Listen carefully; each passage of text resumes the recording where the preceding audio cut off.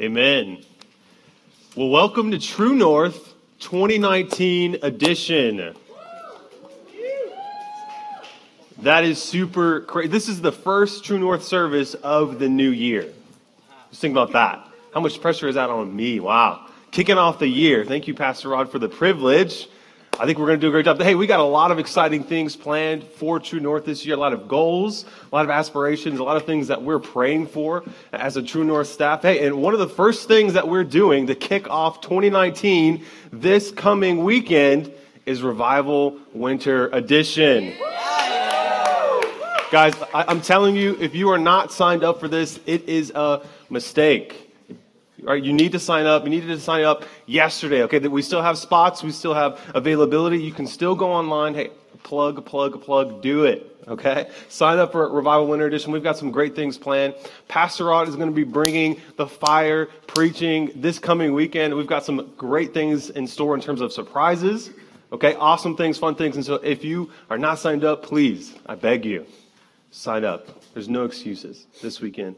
Revival Winter Edition, kicking off 2019. Speaking of the new year, right, I think one of the things that comes naturally with the new year is this idea, or I guess this kind of cultural notion, if you will, of making New Year's resolutions or making New Year's goals, right? We want to better ourselves. We want to have a better lifestyle. We want to make more money, or, if you guys don't have a job, you want to get a job. You want to have better grades. You want to have a better relationship with your siblings. Perhaps you want to ask that girl out that you've been too scared to do, right? You just make all of these goals and you're like, this year is the year. 2019 is the year that by full send, I say, forget all of it. I risk it all, and I'm going to do it in 2019, because in 2018 I messed up. 2018 I dropped the ball. I didn't do necessarily what I wanted to do, and so 2019 is the year. I think what's funny in thinking about that is when I, in my leisure, I guess, my free time, when I'm scrolling on Facebook, which I guess none of you do these days, right? Scrolling on Facebook. But I know some of you are closet Facebook users, so don't pretend that you don't use Facebook. So that when we're scrolling on Facebook, you come across these like pop-up blogs, I guess, or articles, and they're always titled, right? They're like, what you need to know about X, Y, and Z, right? What you need to know about making money in 2019, right? 3 keys to a successful relationship, right? Your relationship right now, clearly it's in shambles. You need help. There's no other help than this sudden blog that pops up on Facebook, which, by the way, you guys know, it's like you think about something, and all of a sudden there's an ad on Facebook that pops up. It's ridiculous. The government's listening to us. Anyway, so Facebook, right, there's these articles, these things, and they just claim that you have some sort of problem, that there's something in your life that is missing. Right, and it's to the point where you really, maybe you know what the problem is, but you have not a clue. You don't know how to fix it. You clearly, I think that what is offensive about this, right? Just think about the underlying principle, the underlying assumption to these articles, right? That they are assuming that whoever stumbles upon them is honestly dumb. They're assuming that you guys are dumb because you can't fix whatever problem it is. So they have to give you these 3 or 7 or 10 or 8 or 1 or 2 or however many number, just plug the number in. These 3 keys to success, and then you will be a multi-millionaire in the next 6 months. Or you will have, you will be able to purchase a home without putting less than 20% down on your mortgage, which doesn't mean anything to you guys. But there's always these different things that they say, hey, this is what you need to know, and I have the answer. Clearly, you don't possess the mental capabilities to get to this on your own, so I'm going to tell you what it is, right? So anyways, that's a rant from me.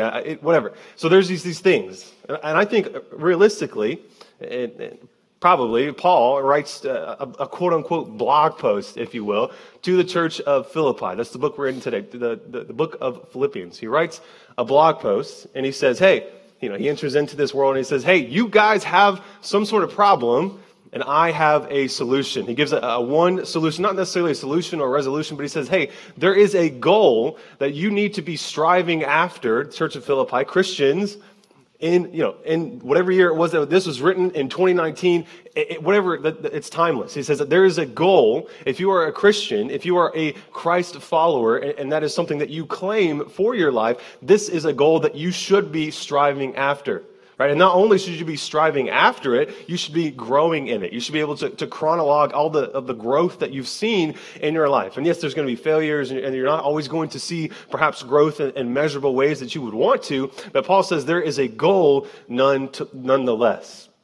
So I think if you'll take notice of the title on your bulletins, it says what you need to know about 2019. And that's not just me, Josiah, saying, hey, you guys are too dumb to understand this, and I need to tell you my sage wisdom. No, this is Paul and God's timeless word saying this is something that you need to know about 2019 as we enter into this new year, right? This is something that you need to be pursuing. And I think Paul is going to help us with equipping us to do this, to pursue after this goal. We'll get into what exactly that is, but pursuing after this goal with everything that we have and helping us to accomplish this well. So if you have your Bibles, open up to Philippians chapter 3.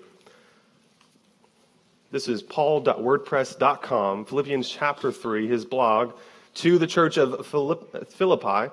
Philippians chapter 3, verses 12 through 16. We'll see what this goal is all about and what it really means for us as True North students, as high school students, moving forward, specifically as Christians in 2019. Let's see what it says in verse 12. So not that I have already obtained this. So he's talking to the church of Philippi, and he talks about this goal, and he says, I have not already obtained this, right? I have not achieved this yet. This is something that I've been striving after, but I don't have it. It's kind of elusive. It's a hard thing to achieve. So I'm not that I have already obtained this or am already perfect, but I press on to make it my own, because Christ Jesus has made me his own. Verse 13 says, brothers, I do not consider that I have made it my own, but one thing I do, forgetting what lies behind and straining forward to what lies ahead. I press on toward the goal for the prize of the upward call of God in Christ Jesus. Let those of us who are mature think this way, and if in anything you think otherwise, God will reveal that also to you. Only let us hold true to what we have actually attained. So look back again with me at verse 12. We just read it, but we'll read it again. It says, not that I have already obtained this, right? Talking about this goal. Not that I have already obtained this. Not that I've got this in the bag, right? Or I'm already perfect, but I press on to make it my own because Christ Jesus has made me his own. So again, Paul's referencing some sort of goal. He hasn't defined it yet, or he has defined it, but in our text, what we read, he doesn't mention it specifically word by word. This is what the goal is. But he says there's this thing, there's this goal, Christians, Church of Philippi, this is what you need to be pursuing, right? Because this is what I'm pursuing, and this is what I know Christ wants me to be pursuing, and so I want you to be pursuing that as well. So he talks about this, and well, what exactly? Like obviously the question is, what is this goal? What is he talking about? And so one of the things that you'll hear often from this pulpit is when you study the Bible, context is king. You always context. You want to know how to study the Bible? Context. All right, context. So Philippians chapter 3, in the same chapter, just a few verses before us, verses 1 through 11, it'll help set the stage, give us the context that Paul is talking about. He's going to define for us what exactly this goal is, and I think that'll be helpful for us moving forward. So let's read Philippians chapter 3. It's the same chapter. You don't have to flip anywhere. Philippians chapter 3, verses 1 through 11 really quickly. He says, finally, my brothers, right? He said all these things in Philippians chapter 1, 2, and 3, and he's kind of wrapping up. Right? He's got this chapter and the final chapter, but he says, finally, my brothers, rejoice in the Lord. To write the same things to you is no trouble to me and is safe for you. Look out for the dogs, right? Look out for people who are trying to deceive you, who are telling you false things about what it means to actually be right with God, right? Don't listen to them. They are sly. They are wicked. It says, look out for the dogs. Look out for the evildoers. Look out for those who mutilate the flesh. For we are the circumcision who worship by the Spirit of God and glory in Christ Jesus and put no confidence in the flesh. Though I myself have reasons for confidence in the flesh, right? Though if anyone else thinks he has reasons for confidence in the flesh, I have more. This is Paul talking. He's saying, hey, being circumcised was a Jewish law. It was, hey, if you really want to be right with God, if you really want to be following what Scripture says, you need to be circumcised. And they were saying, hey, we are the circumcision, because circumcision in and of itself, right, is no longer the way, or whatever, however you want to think about it. We are the circumcision. If you are in Christ, that's what he's saying. It's equivalent. For we are the circumcision who worship by the Spirit of God and glory in Christ Jesus and put no confidence in the flesh.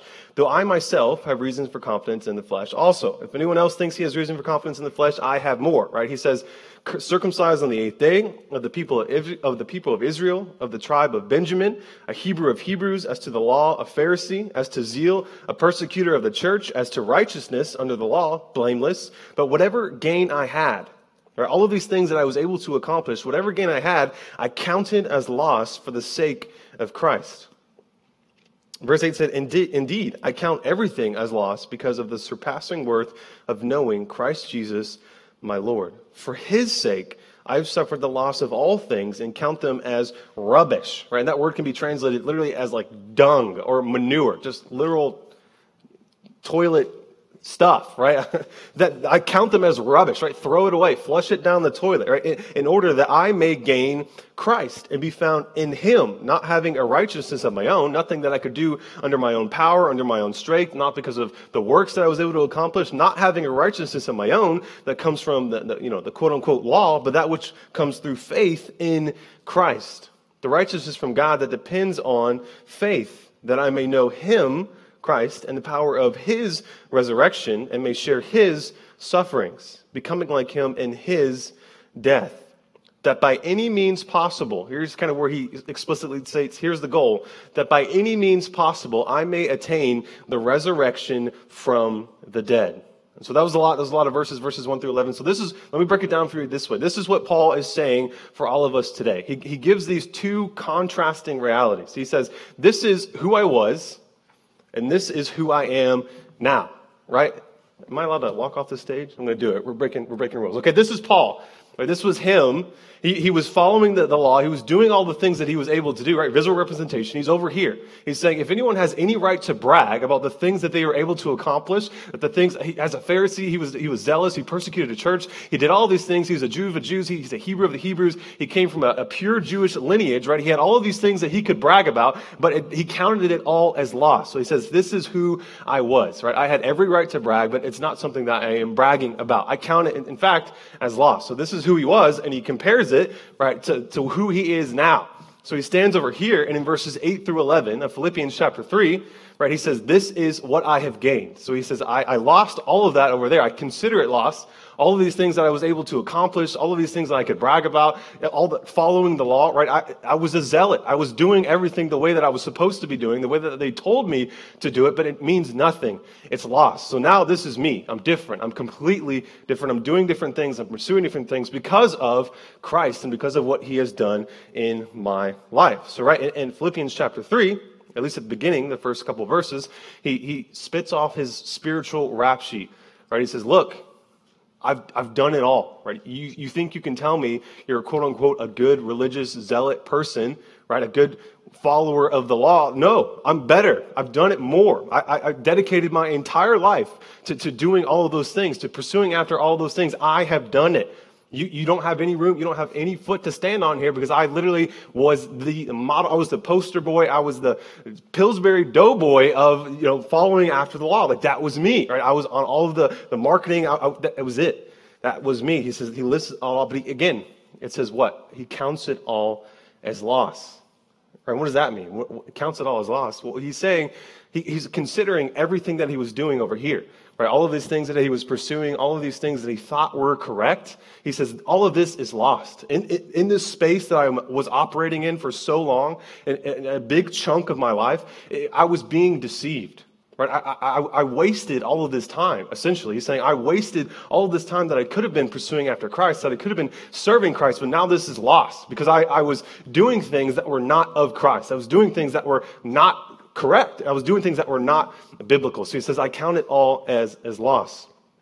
And then we'll see in verse 7, Paul makes a transition where he compares those things again to his previous pursuits where we find himself, over there in his current pursuits. He says, these are my gains, right? So he has all of these things that he categorizes as his loss, pursuing after the law, doing all the right things, being circumcised on the 8th day, following it, whatever.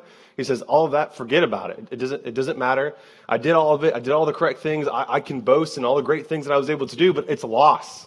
But here he says in verses 8 through 11, here's what I have gained in its stead.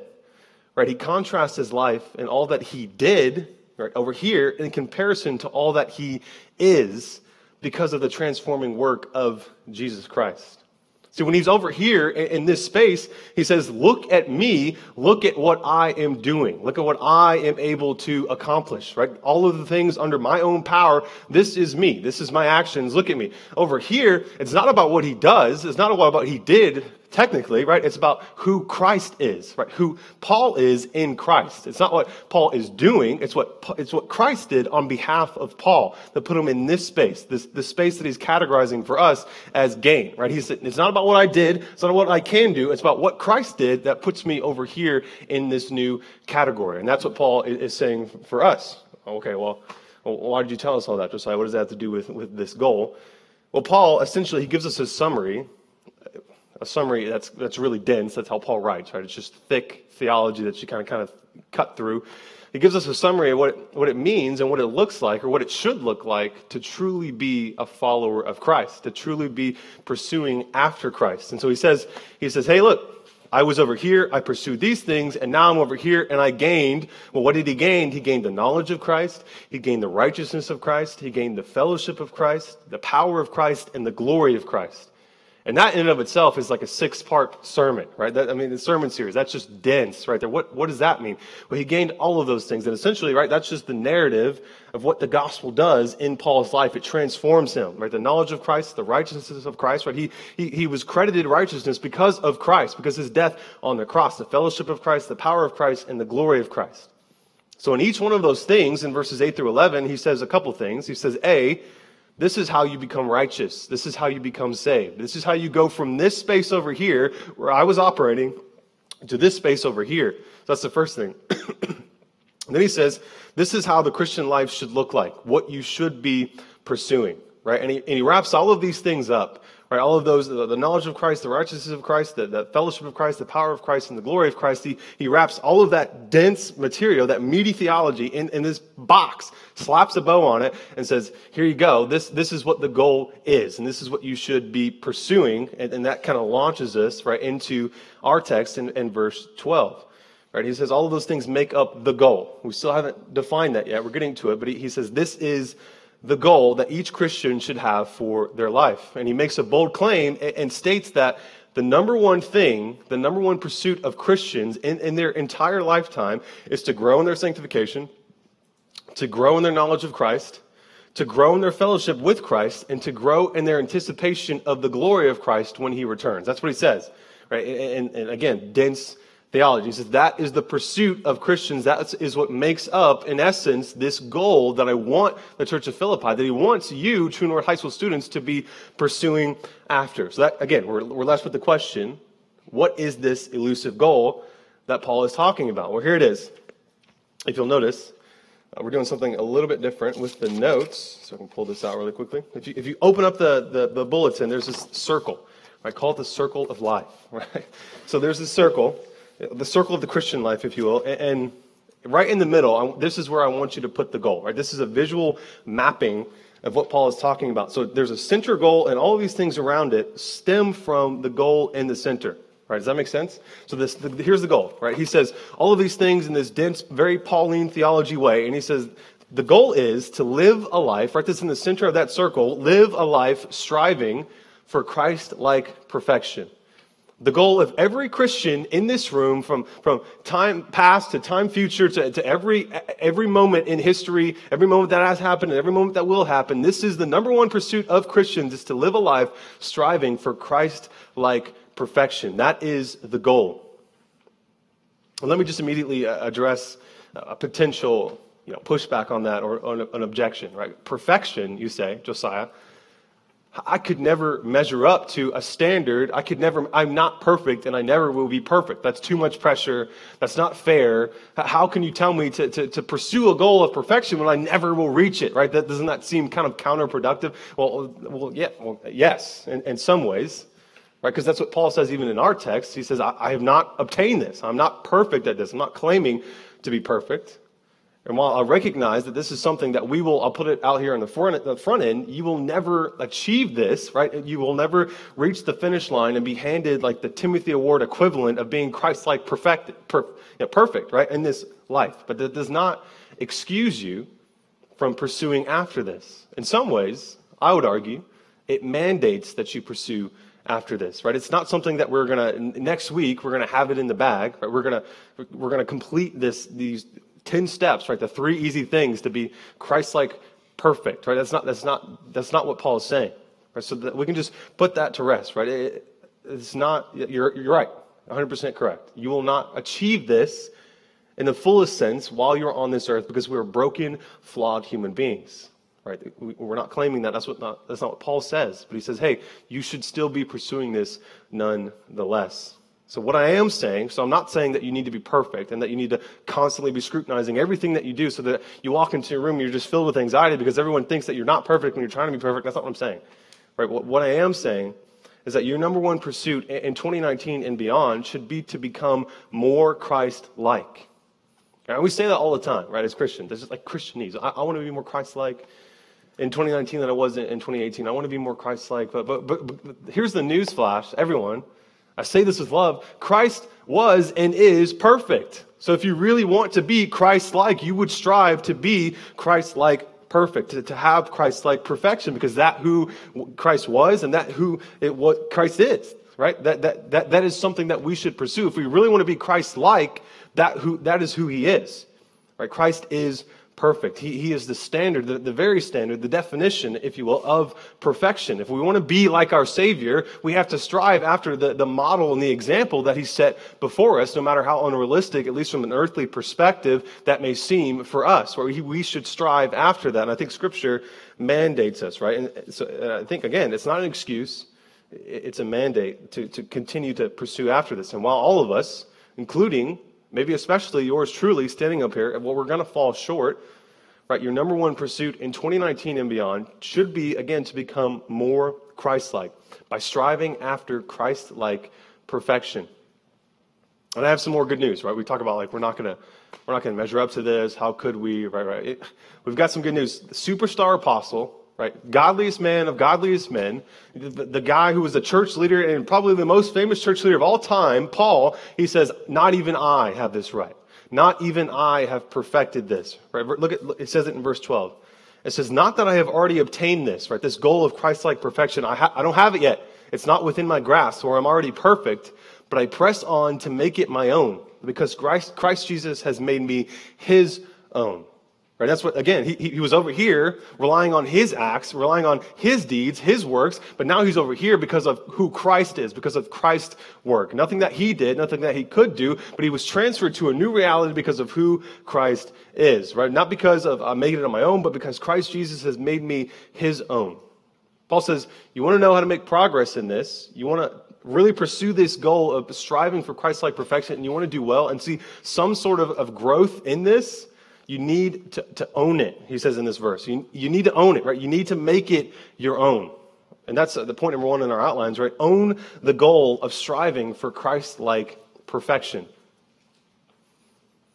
Paul says, you really, there's this goal, and I want you to take hold of it. I want you to grasp it. But in order to do that, the starting point is for you as an individual, you need to own it. Let's think about it this way. Let's say my wife and I, we're out and about shopping, I guess. We're on the streets, and some homeboy walks up to my wife and is trying to holler at her, right? He's hackling her, he's whistling at her, and he's saying, man, hey, baby, you look cute or whatever. I like your outfit. Your hair's nice. He's got flowers in his hands, and he's just ready to full on try to steal my woman, right? That's what's happening. First of all, I'm going to be like, dude, I get it. She's definitely fine. Like, I get it. She looks good. All right? It's not your fault. Like, I understand. But then I'm going to be like, bro, you better step off, right? This is my wife. This is my relationship. You better back off, right? You don't get to come in here. You look somewhere else, right? She ain't the one, right? She's not it, right? She's not it for you, brother. I can tell you that with certainty, right? Because she is my wife. This is my relationship, right? You don't get to come in here and mess with what is mine. You don't get to come in here with your sweet words and your chocolates and whatever else and try to talk to my wife in that way. No, that's not how this works. Right? This is my wife, right? You don't have to come in here and mess with it. And so Paul, in so many certain terms, says, I don't know what y'all are doing over there, right, in terms of the church of Philippi, but as far as me, as far as I go, I'm going to strive with everything I have after this goal of Christ-like perfection, right? He says, this is my goal. This is my pursuit. This is my relationship with Christ. Right? I press on, he says in our text, to make it my own. Right? This is something that I take full responsibility for. This is something that I take full ownership of. You don't get to mess with it, right? You can do your own thing over there. You can pursue your own relationship. That's fine, and that's great. I'll pray for you. You can do your own thing. But this is my goal. This is my relationship with Christ. He is my Savior, so this is mine. This is my goal. I own this. I press on to make it my own. I think so often we can get in this kind of rut where we get stuck in these small groups where we hide behind these vague generalities that we mask in the word we.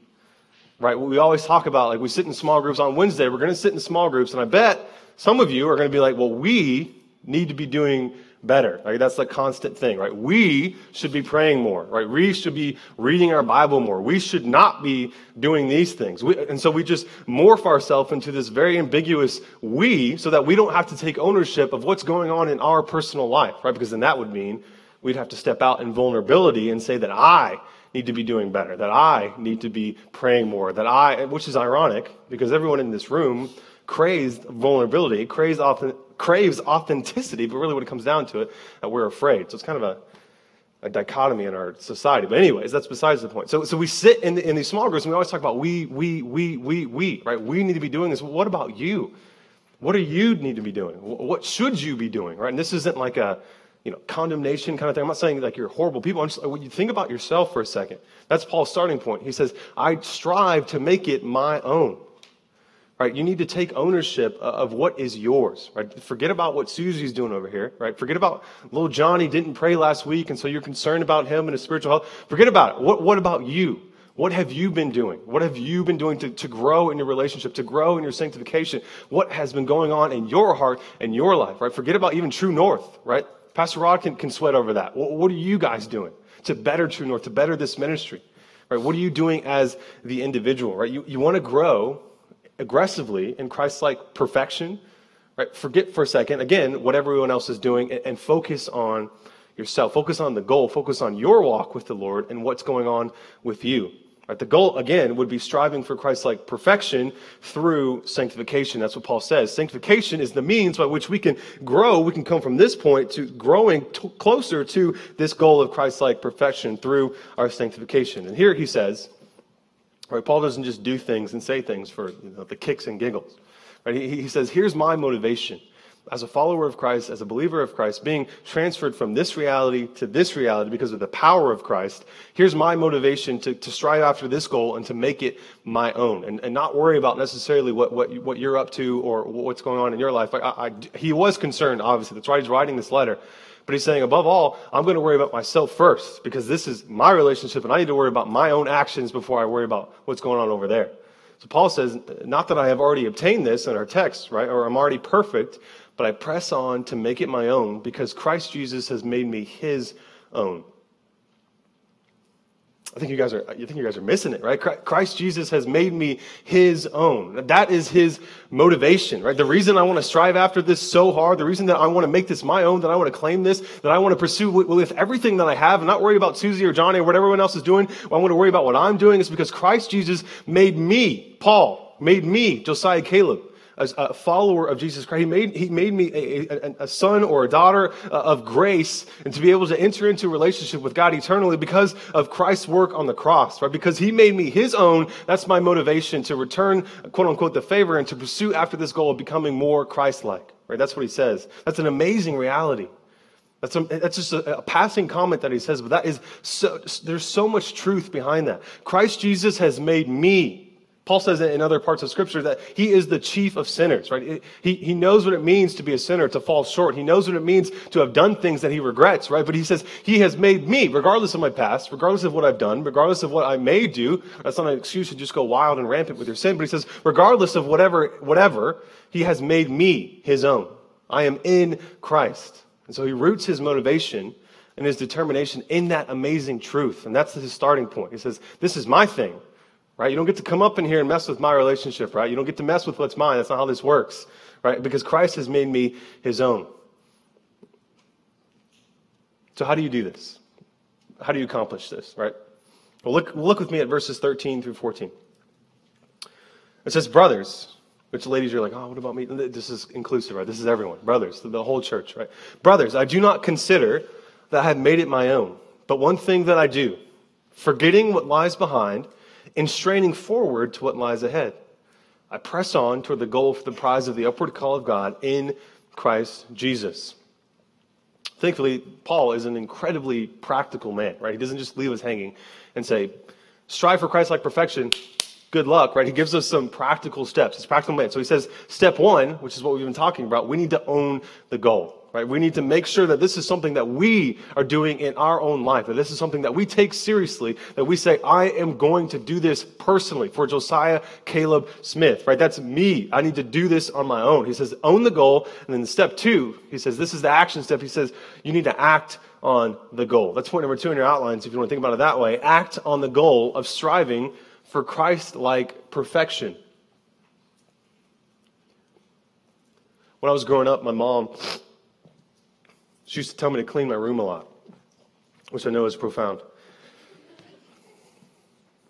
I love my mom. My mom is a wonderful woman. She gave me more than I ever deserved. But whenever she would ask me to clean my room, at least from my perspective, it always just used to seem to be at the most inconvenient time possible. Like, the moms just have like a radar for that, right? It's just like, there's just so much time that I would be like, yeah, like I'll clean my room. I'm not doing anything. And then there's like this tiny little sliver of time right here where I'm like, I don't really want to clean my room. And that's when she capitalizes on, hey, you need to clean your room. At least that's what it seems to me. That's just my sin talking right there. But my mom asks me all the time, which I'm sure you guys, your mom or your dad, whoever it is, right? They say, hey, you need to clean your room. And so I just have memories of, this happened several times, unfortunately, but I just have memories of me sitting on the couch, being lazy, right? Just being a waste of oxygen, but sitting on the couch, watching TV, and I would flip on, well, this was happening. I would flip on the TV, and it'd be like instantaneously, as soon as the TV came on, right? The words, like the volume hasn't even caught up with the picture yet. Like, it's that quick. My mom's like, Josiah, like yelling from upstairs. And I'm like, oh my, I just sat down, like that kind of thing. And so I'm like, yes. And she's like, can you clean your room? And what do I say? Well, I will in a second, which means I have no intention of doing what she just asked me. So we play this back and forth game where she's like, half an hour later, she's like, Josiah. And again, I'm like, yes. And we just she yells at me, and I'm like, I'll do it. And eventually, you guys know what's coming next. She pulls out the full name. She pulls out Josiah Caleb Smith, right, with that stern, like, you just scared you to the depths of your bones, right?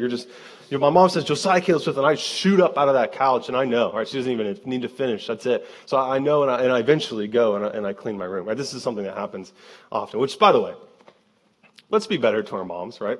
Come on. We don't need to be doing this, right? Don't be better than me, right? I am chief of sinners in terms of not cleaning my room when my mom asked me to do it. Be better than me, right? So the point is, right, my mom asked me to do something and fully, and I think rightfully, expected me to do it right then and there, right? She didn't give me some sort of qualifications or some sort of escape clause and say, well, unless you're watching TV, which would be a horrible escape clause, right? Unless you're watching TV, you don't need to you don't need to do what I ask you. She's not to wait. She expects me to do it right then, not to wait, not to put it off, not to do it when I felt like it, right? She gives me a command. She says, do something, and she wants me to act on it right then and right there, right? And I think Paul illustrates this, right? Not necessarily his mom telling him to clean his room, but Paul illustrates this and sets an example for us to follow as we pursue this goal, right? Which really is more of a command of Scripture. This goal, which is a command I think we should all obey and follow after, to strive after Christ-like perfection.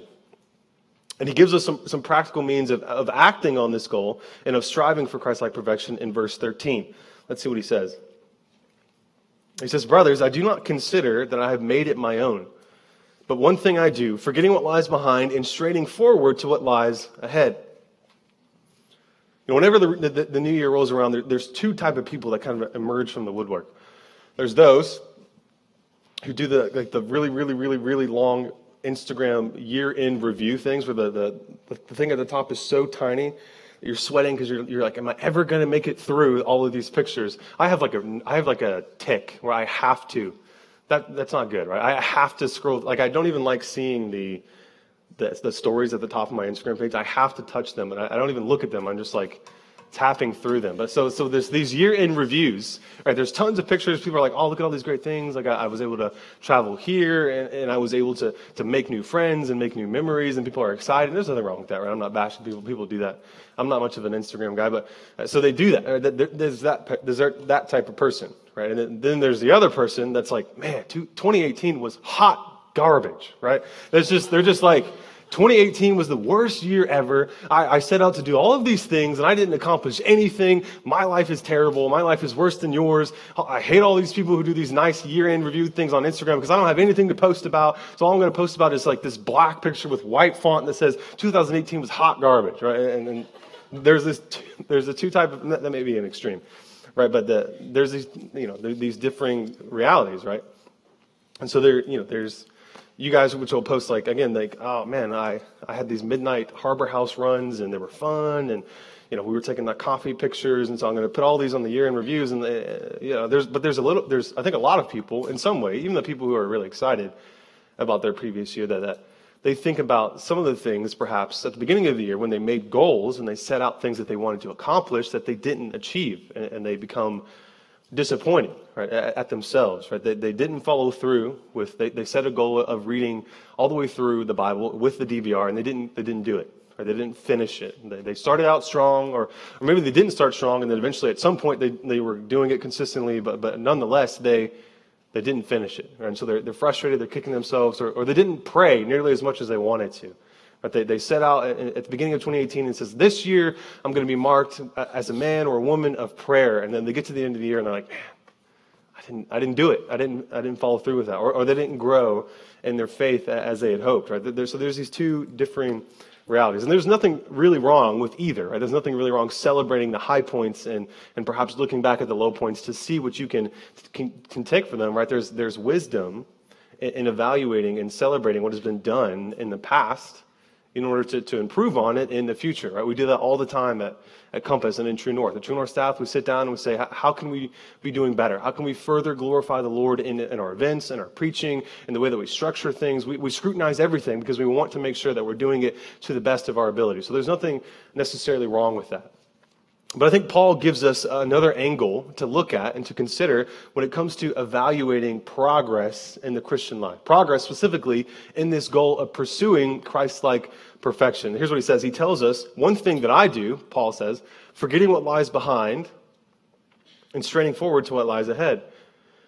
So he says, those virtuous deeds over here, these things that I was able to accomplish, these things that I can brag about, all of these, whatever, these things that I considered good, these things that my fellow Pharisees and the guys high-fiving that they were able to accomplish, forget about all of these things. I'm forgetting about all of that, and I'm worried about what's ahead. Right? I'm worried about what's coming in the future because Christ has given me a reason to live for Him, and I'm going to do everything that I can, and that's forward. Forget about everything that's gone behind me, right? Even the good things, quote unquote. He says, forget about those virtuous deeds, forget about those good things. I'm going to worry strictly about what Christ has for me right now, what Christ has for me in the future. I'm going to strive for those things, right? Or he says those mistakes, right? You look back at 2018, and it's plagued with mistakes. It's plagued with things that you wish that you had not done. It's plagued with regret or whatever it may be. He says, forget about those things. Forget about them. There's a goal. There's a Savior that is calling you to keep moving forward. That is calling you to keep pressing on, right? And he says, forget about them. And here's not what I'm saying. Don't misunderstand me when I say this, right? I'm not saying to neglect them. I'm not saying to just ignore them per se, right? I'm not saying be reckless and haphazard and whatever, right? That's not what I'm saying. But I am saying don't dwell on the things that have already happened, at least in the sense of it's hurtful and harmful, and it keeps you in this sludge of the past, right? You cannot change the outcome of what has already happened in history. You cannot, as much as we would like to. Things that have happened, they've happened, and they're set in stone, right? Forget about them, right? Good or bad. Right, focus on what you can change in 2019. Focus on what you can do. Right? If you anchor yourself to the past, if you tether yourself to what has been in your life behind you, you will never move forward. You will never see progress in your Christian life. You will never see progress in your faith. Right? So he says, forget about it.